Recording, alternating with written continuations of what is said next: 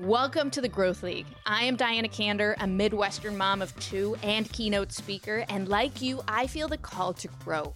To get us inspired for the week, every Monday, I seek out the most remarkable, curious women leaders and uncover their rule for growth. This week's rule from Francoise Brocker is growth requires reflection. This episode is brought to you by Influence & Co. To find out how Influence & Co. can help you create relevant content, get more leads, improve your website's SEO, and drive exposure for your brand, go to influenceandco.com/growth. My guest today is Francoise Brocker. After successful stints at Google, where she rose to lead a $16 billion ad sales business, and Square, where she helped take the company public, she joined Pinterest as its first ever chief operating officer in March of 2018. As COO, she increased the advertiser base eightfold, expanded operations to 20 countries, and more than doubled Pinterest revenue to $1.1 billion in less than 2 years. These achievements, among others, set Pinterest up for its successful IPO in April of 2019. But in the year after the IPO, Francoise was increasingly cut out of meetings with other leaders in the company and given little voice in critical decisions. When Pinterest CEO and founder Ben Silbermann asked her if they could connect, she never thought that would end in her being fired via video call. She was offered a severance package of 6 months' salary, suggested that she tell her team that she had decided to leave the company, and asked her to sign a non-disclosure agreement. But instead, she filed a gender discrimination lawsuit against Pinterest and won $22.5 million. Here's Francoise. Francoise, welcome to the show. Thank you for having me.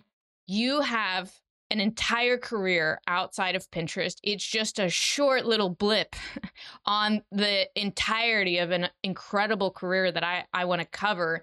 But I do have a few questions about what happened and some of your lessons learned as a result. Yes, as you said, it was 2 years. I've been working for over 25, and that was not my proudest moment. Nor theirs. So the stories that talk about what happened in the year after the IPO, you were increasingly cut out. People didn't respect you as much. Did something change? It's something that happened over time. It's a little bit the syndrome of the frog in the water boiling, and it starts boiling, and then you realize you're caught and it's too late. But it's not that I didn't see the sign, and I think I spent a lot of time documenting what I experienced as a woman at the highest level of an organization as far as discrimination is concerned. It's never like go and grab coffee for me. It's not this type of discrimination at this level. It's much more subtle, but it's nonetheless very insidious. And it's devastating when you are trying to lead. I was leading there half of the organization, and you need to make decisions and move forward. And if you are not in a room when the decision is made, it's really hard to do your job. Was it a tough decision to bring about the lawsuit? I didn't start by wanting to bring a lawsuit, but I did start by the idea that once you remove everything from someone, you cannot expect this person will not react to it. So if they had let me go in a way that was more differentiated, that I could have accepted, like normally you do at this executive level, once you remove everything, you are going to tell your story. So that's why the lawsuit came about. But the most important things to me was not that much about the legal proceeding. It was providing my voice and my experience to other people. To them, look, it still exists. We haven't won this one. Still a lot of work has to be done for women to be able to excel at the highest level of organization. You've said in quotes about what happened that when men speak out, they get rewarded, but when women speak out, they get fired. What advice would you give to other women about speaking out based on your experience? I would say find friends. I think what I missed the most at Pinterest, which I had at other company, is a network of women at my level, or even men at my level, that was supportive of me as a person and understood that I care about the issue at stake and the company more than I care about myself. What I realized is I have zero friend around me. It's okay to disagree about issue when it's not personal and when it's more like it's not yourself versus the rest of the team. The rest of the team, I realized, was an environment that was extremely unsafe. And I'm always very optimistic and sometimes irrationally optimistic, meaning I don't actually see that it's unsafe to speak and I can't change myself. So it's hard for me to give advice of women of please stop talking because I know I will not follow it. So, in my blog post, I wrote that one of my colleagues came to me and said, look, if you want to get anything done here, you cannot share what you think. And it's just so fundamentally against the person I am. I also think I don't have all the answer. And for me to formalize with other people, it really helped me sharpen what we should actually be doing. So I will continue to say, women, I think the right thing is to be better than I was in identifying before you get in, is this an environment where I'm going to thrive? How do you know whether you were working in just a bad work environment or one with discrimination that even warrants a lawsuit? How did you know that?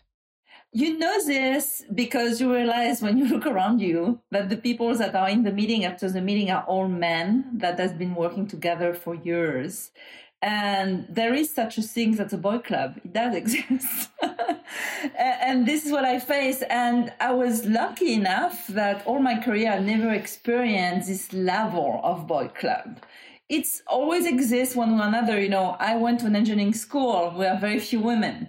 So it's not that I'm not used to work in an environment that is a majority of men in the room, but I never felt excluded the way I felt at Pinterest. I feel like they made an argument of why you were terminated and that it was, of course, things that you were doing. How did you find it within yourself to say, no, it's not me. It's this toxic environment. How did you have that? I always had, and I always tell people, look, I have a spine in titanium, so you should know this. And I'm very upfront about this. So I'm not perfect. I make mistakes like everybody else. But I'm not mediocre. And, someone asked me, when you think women will be equal, if you wish, I always say, look, find mediocre women at the top. There is none. You really have to fight hard all your career to get there. So I believe in myself, right? I just don't I have been successful until now, I accomplished great things. And I was not going to let the mediocre crowd tell me I was no good. Well, we had a previous guest on the podcast who talked about knowing when feedback is actually useful versus when, it's self-serving for others. And do you have any other pieces of advice besides the titanium spine, which I think we would all love to develop, on how to figure that out? Yeah, but every morning you have to wake up and tell yourself, I'm going to build the titanium spine. I'm worth something. Again, worthiness is so important. I'm not perfect, but I'm worth it. It's very, very important to remind yourself this because there is so many opportunities to take you down. I do think feedback is useful. If you tell me I make a bad business decision, I hire the wrong person, I went too early, I can take it because it's very specific to the business. And feedback that is specific to the business is actually helpful. But feedback that are highly generic about your character, you just, I will not taking into account. Your character, or you've mentioned before, your tone, your personality. No, because no man is ever told about their tone and their personality. I think so many people may not even know that they're doing it, and to hear you talk about it, I think is a good self-check for a lot of people. Like, hey, double check your performance reviews to make sure that you're not talking about these things only. Yeah, and it's always what I told to my team. And this is also was a little bit was in shock is I read all the peer review and I read my manager review of that people. And every time I saw something that I say, I generally, handle this well. I call the person and say, are you sure this is what you meant? You write something, you have the right to rewrite it. And I try to do this to the people I manage, because I see the review of their people, because I like to go 1 or 2 or 3 sometimes in depth there, because it's so important. It's so formative for someone. When you receive a performance review from a manager, like it's once or twice a year, it's everything. It's like, it's not Judgment Day, but in some case it is, we all have this good student in us. Like no one's want to go and be told they do a sucky job. So whatever you write to someone, you really have to be careful that it's accurate, it's helpful, and it's free of all bias as much as you can. Everyone has their own bias. But you have to go through the process. And I teach the manager, I say, are you sure you want to write this? And, most of the time people say, oh, maybe you're right. That's actually, I should not write this. So I think it's important to really try to role model up and down. I love that as an approach. There's a lot going on in the world right now, and more of it than ever seems to be about business. How do workers benefit from the Great Resignation? Will TikTok change the music industry forever? I'm Nora Ali. And I'm Scott Rogowski. And we host Business Casual, a podcast from Morning Brew that dives into the unexpected business story behind everything. We're bringing you conversations with creators, thinkers, and innovators who can tell you what it all means and why you should care. Listen on Apple, Spotify, or wherever you get your podcasts. So when you were at Google, when you started in 2005, and you eventually led their global sales and operations team, people have said that it was a role like Sheryl Sandberg's role in Google before she went to Facebook. Was it your abilities or some other interpersonal skills that got you noticed for these kinds of roles and then helped you become successful at them? What do you think it was? So 2 things. First, I was very lucky. I was at Google very early. When I joined, it was 2,000 people. And I worked initially in a group that was doing equivalent, it was called BizApps, that's what's equivalent of corporate strategy. And you work very close with the executive. So they get to know you. They get to know who you are, how you think, how you work, your work ethic, your insights. And then when Sherry left for Facebook in 2009, she had a large organization. And, basically the executive called me and told me why, I was managing a 50 people strategy group where when I started, we were 5 of us. And they said, why don't you go and take this operational job? They moved me from 50 people to 1,800 at this time when I started. And they said, and if it doesn't work out, you go back to your old job. and that was kind of nice, so I say I'm always very thankful for the opportunity at Google. But when I was in strategy, I worked my butt off for 4.5 years, like it was my first part of my career at Google was really strategy, and I worked very hard at it. I feel like that was a big transition from going from 50 people you oversaw to 1,800. How did you make sure you weren't a mediocre leader of 1,800 people? I have my own intrinsic value is I want to be authentic with people, and I want to be, as much as I can, provide clarity, because there is nothing worse than when you lead organization, when the leader is not clear and no one understands, is trying to read the tea leaf.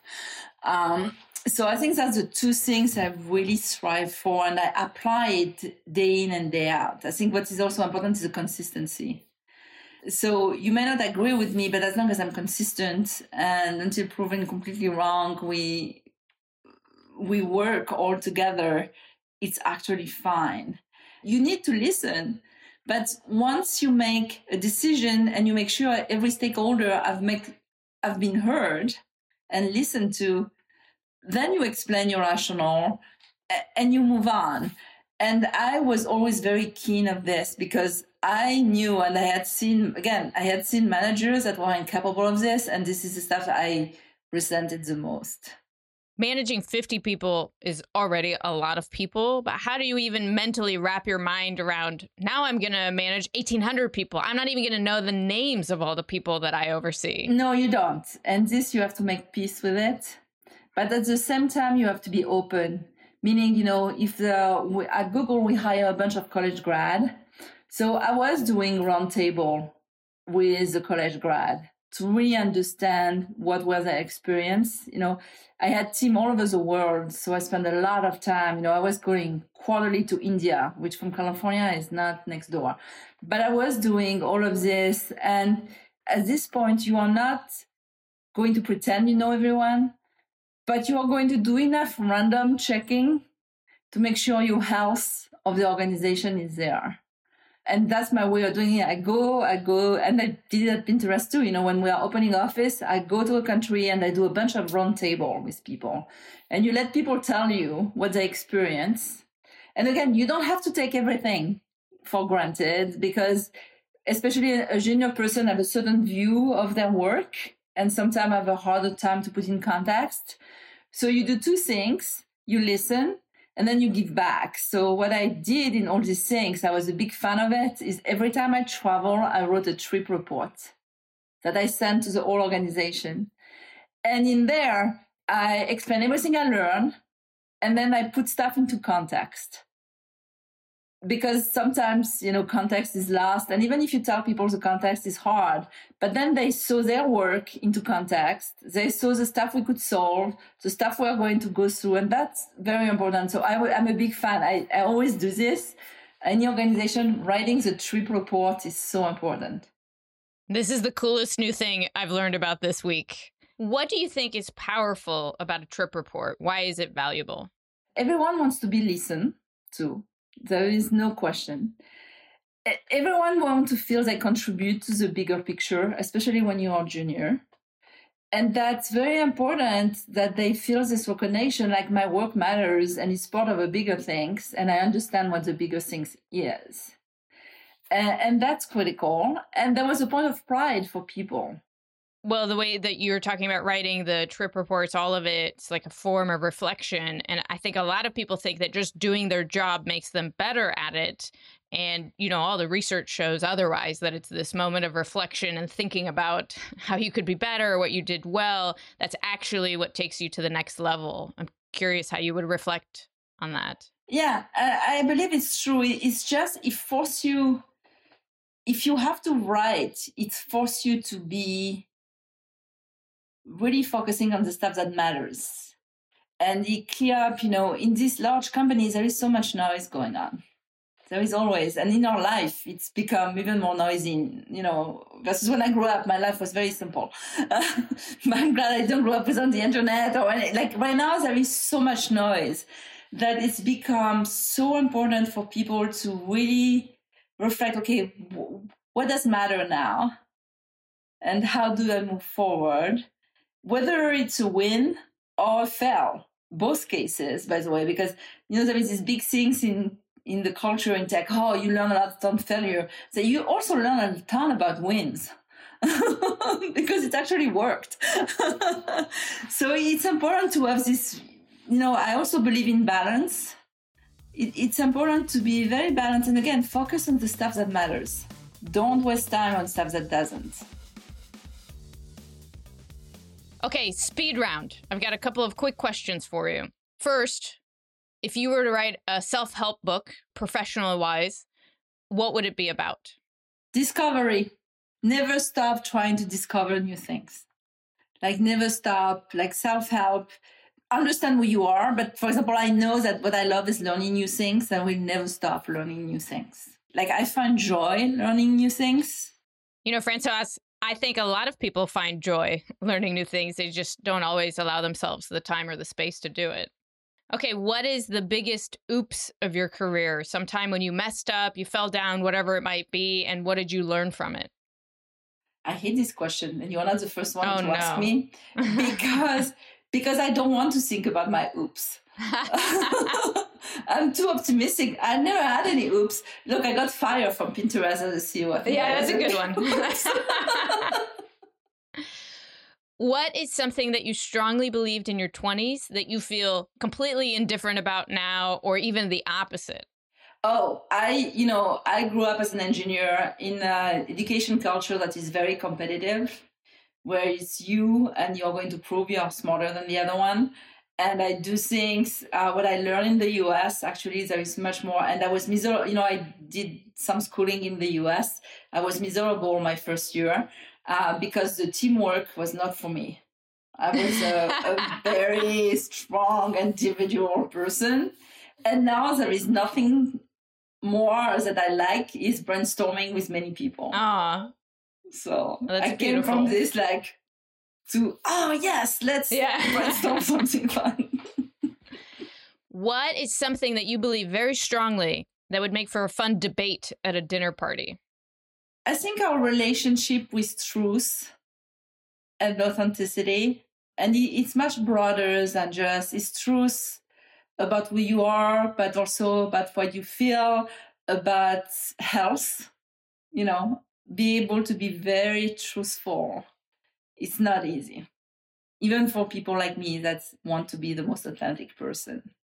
And there is also side of you may not like. I laugh that I have been competitive, but there is stuff I did as a younger person where I step on people. And, now I'm not proud of it, and I will not tell, There is some people I went back and I tell, hey, I'm sorry I did this. But some people I did not. I think really having the clear reality of how much you want to share, how much truthful you want to be is hard. There's a very powerful reflection. Okay, last question. Do you have a habit that you think contributes to your success, but you think most people don't do this one thing that you do all the time? I sleep. Yes, that sounds very healthy. Tell me about your sleep. If I don't sleep 8 hours a night, I'm nobody. So I'm very, very protective of my sleep. And I will take any occasion to take a nap if I can. Very cool. Well, Françoise, thank you so much for your time today. Thank you so much. I had fun doing this. You asked good questions, and I like the way you poke people of being a little more reflective. Françoise's story is amazing, and to help me break down her lesson learned is one of our producers, Taylor Williamson. Taylor, welcome to the show. Thank you. Always happy to be here. Taylor, when I think about the power of reflection, I think about professional athletes who are these individuals that are already at the top 0.1% of performance in their chosen sport, and how they each have a coach that helps them learn. And they don't do that learning on the field. Professional athletes, for all the time that they spend in a game, also spend an equal, if not more time outside of the field, reviewing what happened with their coaches, looking for blind spots, looking for opportunities for reflect. And that kind of reflection is so important to learn, not just for athletes, but for all of us. Now, you're an athlete, is that right, Taylor? Former. And, the low level. I never made it past high school athletics. Yes, but the same kind of reflection that you did in high school is just as applicable to your work today. Wouldn't you agree? Yes. I think my work reflection may even be more important than the sport reflection that I had to do. Tell me why. So I think in work, it's very easy to continue along doing the work that you were assigned to do and then moving on to the next project. And while you're doing it, especially if you're in a newer position or a position where you're outside of your comfort zone, that you are learning, but it's sort of subconscious. And I think the reflection, and sometimes that means writing down what you actually did for that assignment or for that task, that is critical to getting better and to making sure that the learning that you were maybe taking in subconsciously actually sticks. Yeah, and I also think it's just as important to be able to learn and improve as a collective, as a team. So for instance, on the Growth League production team, we have a weekly meeting and we kick it off with a Diana Kander special, which is the TPI, the Team Process Improvement, 15 minutes that starts off with what perspective does anybody have about a process that we have as a team that could be going better? And if we don't put that space at the top of the meetings and open it up for that kind of conversation, it will never happen. Absolutely. And it has definitely helped us function better as a team. And I know there are things that we may notice as individuals that if you hadn't created the space to bring these maybe areas of weakness up, that they would just fly under the radar. And then it might get to a point where it's actually inhibiting us or our work is suffering because we never addressed it. So we've all reaped the benefits of you introducing TPIs into our lives. I love it. Well, I would love to hear how our listeners are benefiting from the power of reflection in their own work. So please join me in the Facebook group dedicated to the show, The Growth League, and share how reflecting in your own work has helped you make important improvements. Thank you again to Influence & Co. for sponsoring this show. If you're having trouble scaling your content marketing efforts to see results, I highly recommend having a strategy call with Influence & Co. It's one of the only agencies that I've found that's going to handle your on-site content needs and your PR. Just visit influenceandco.com/growth to learn more. And with promo code GROWTH, our listeners can access a course that they have for content marketing for 50% off on the site. That's it for this week's episode of The Growth League. Please make sure that you're subscribed to get all the future episodes and leave us a review with how you're liking the show. I am Diana Kander, wishing you a reflective, growth-filled week. The Growth League is a Wonder Media Network production. It's produced by Edie Allard, Adesua Agbanile, and Taylor Williamson. Our executive producer is Jenny Kaplan, and our editor is Emily Rudder.